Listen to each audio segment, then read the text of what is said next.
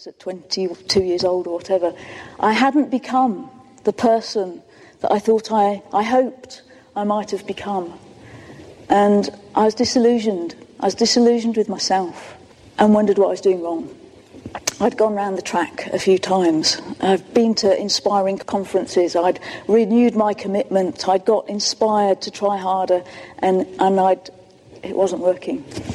And somewhere around this time, I came into contact with the kind of teaching we're going to look at tonight. You might hear us use the phrase "the exchanged life." It's a term that Hudson Taylor coined, and I think Rick once preached a sermon about it, if I'm not wrong, a few years ago. And that's something of what we want to share tonight. It began to give me a new understanding into the work of the cross on my behalf, a new understanding into what the gospel really is all about.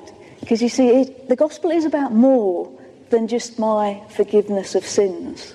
And that's good news. It is good news that we're forgiven of our sins. But the gospel is also about something that happens inside of us. It's not just something Christ did for us, it's something he did inside of us. And that affects our identity. And that's what I think is so crucial. So there's a story told of Queen Victoria when she was a young girl. And I don't really know if it's true or not. It might be apocryphal. I thought perhaps I should look it up on the internet before I came out tonight. Then I thought I might find out that it's not true and I won't be able to tell it anymore. So if you find out it's not true, please don't tell me, because I like it. So the story goes that as a little girl, she was really uncontrollable in her behaviour. And they had governor after governor, all of his creation on the sixth day when he creates Adam and Eve out of the dust, and he breathes life into them. And after each creation, at the end of every day, he says, it's good, it's good, it's good. And it comes to Adam and Eve, and he says, it's very good. And there's this wonderful picture of beauty and life unfolding. And Adam and Eve kind of crown that creation, and God pronounces it very good. Can you imagine for a moment what life might have been like for them in those early days of paradise? We call it paradise, don't we? What would it have been like? What would they have known? Bliss. It's a good word. Kind of would, wouldn't it? Peace. Love. Do you think they ever would have doubted that they were loved by God? There's that wonderful picture where that God would walk with them in the cool of the day. They had relationship, the kind of this face-to-face relationship. Do you think they ever doubted their worth, their significance? I think you kind of get this picture that they knew God face-to-face, and there was never any doubt over who they knew themselves to be. A bit like, when you see a newborn baby come into the world, those of you whose parents will know this, there's nothing that baby has to do to be loved, is there? They just are, because they exist, because they've been born into the world, that they're loved. And I think it must have been like that for Adam and Eve. They lived in this place of unconditional accept. Fruit of the tree was good for food and pleasing to the eye, and also desirable for gaining wisdom. She took some and ate it. She also gave some to her husband who was with her, and he ate it. Then the eyes of both of them were opened, and they realised that they were naked. So they sewed fig trees together and made coverings for themselves. Then the man and his wife heard the sound of the Lord God as he was walking in the garden in the cool of the day, and they hid from the Lord among the trees of the garden. But the Lord called to the man, "Where are you?" He answered, "I heard you in the garden, and I was afraid because I was naked, so I hid." Some of perhaps the saddest verses in Scripture, hey? What was the temptation that Satan lured Adam and Eve with? That they would be like God. Yeah. That was it, wasn't it? If you eat of this tree, you will be like God. Is there anything strange that strikes you about that? If you think back over the verses that we read. They were, weren't they? They were already like God.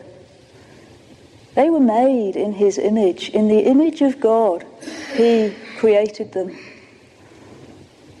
So what's going on there? What's that about? They were already like God. They lacked the understanding. I wonder what understanding they... My mother was very ill having me. She nearly died. Good start in the world, nearly killing your mother. She couldn't, she thought, have any more children. So one day off they went, and Beverly Henderson came back with them. And she lay in her cot, and I sat beside her for hours and hours at a time looking at her. She was a little detective, an information machine, dark-haired and dark-eyed, a midget incident investigator in a matinee jacket. And I think I thought, though I can't really remember because I was only 3, that she was just what I had always wanted. And then one day she was gone. It's hard to prize out what happened. My mother wouldn't really talk about it. And it wasn't until fairly recently that I realised I really wanted to know. And then, of course, it was too late by then. My father didn't really know either. She didn't look like us, he said. A dark child. And Mummy thought, I suppose, that people would, well, I don't know, that they'd think it wasn't her own child. So off she went. They didn't tell me. You wouldn't. A 3-year-old in those days. No, don't upset him. Goodness knows what I overheard. I suppose it could be prized out of me by shrinks and cognitive interviewers. But it doesn't matter, because I knew what I knew. There is no safe ground, because they can always send you back. I had a sister, and she was magicked away, and we never spoke of her. And I learnt something from it, so that when a year or 2 later I had another sister, I kept my distance. Don't get too close, because I've got to measure up to the good, and I've got to avoid the evil, and it's about what I do. And what's that based on, the good and the evil? It's based on what I determine it is. Jesus tells the wonderful story of the prodigal son, and we know it well, don't we? The younger son leaves home, takes his inheritance, off he goes, lots of wild living, and then finally he comes to the end of himself when he's a long way off.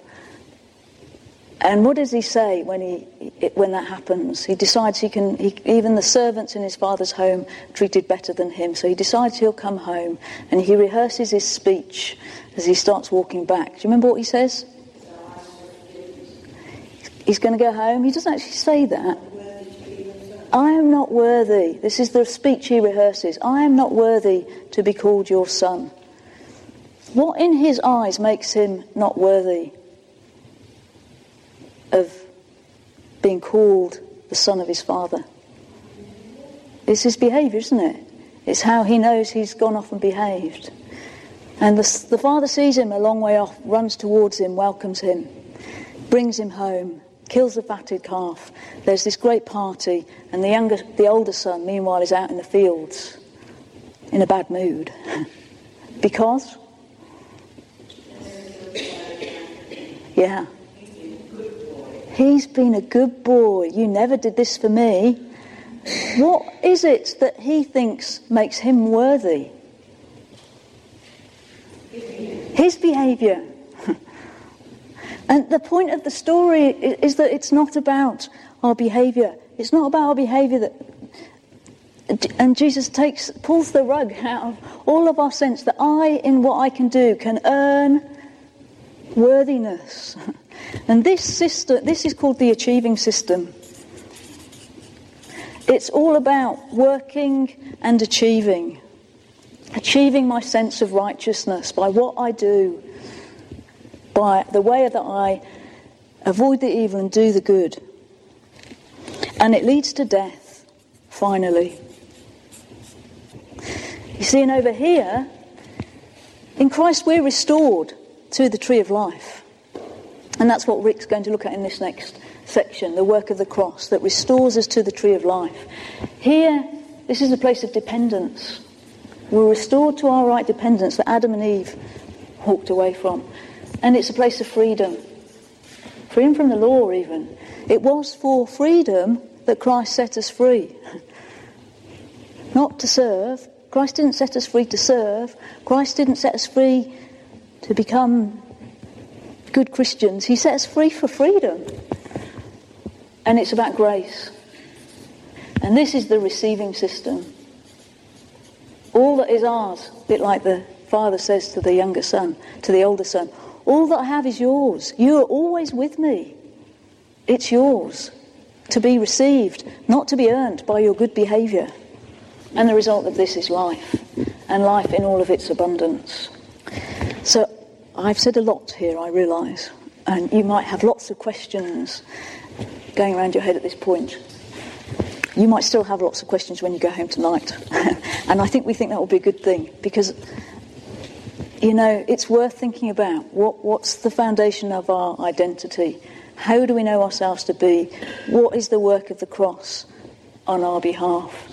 And even though we've now been restored to the tree of life as Christians, the temptation is that we still live as if we're eating from this tree until we understand all that is available to us.